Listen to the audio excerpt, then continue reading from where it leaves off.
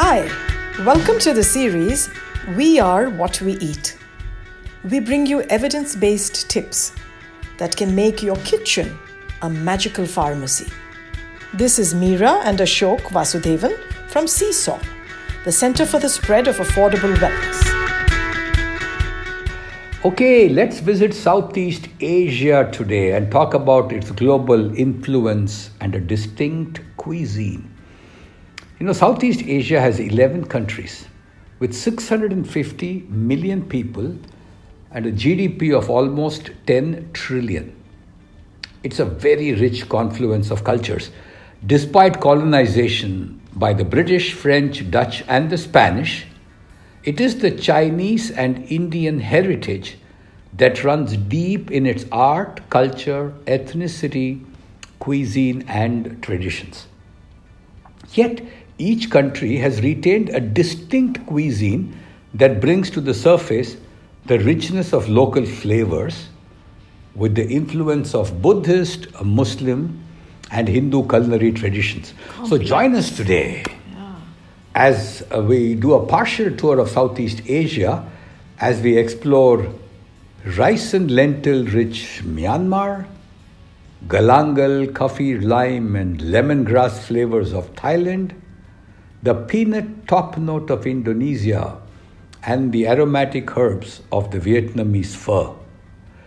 Incidentally, galangal, kaffir lime and lemongrass taken together has proven to correct cholesterol, LDL, HDL, triglycerides at levels of effectiveness similar to statins. Wow. And is known to significantly boost immunity. So here's to great taste contributing to good health. Yeah. Let's go visit Vietnam. It's known for its delicate cuisine, but with very sound health benefits. A common theme in Vietnamese dishes like the pho, bun cha, and the banh mi is that contrast that is provided by the herbs. Right. The light aroma against a heavy setting, the slight crunch to offset chewy soft noodles.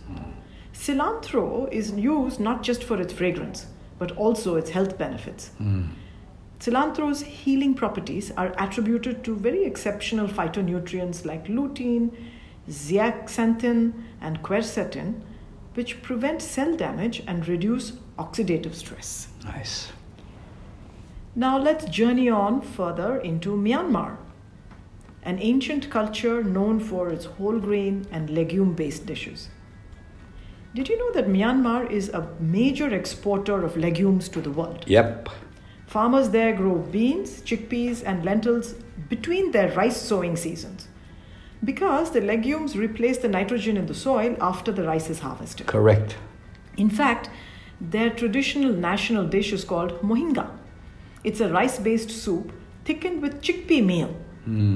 Today, in fact, nutritionists are advising us to combine beans with grains so we get all the essential amino acids. Exactly. And the ancient diet of Myanmar already knew that. Isn't it amazing? Amazing.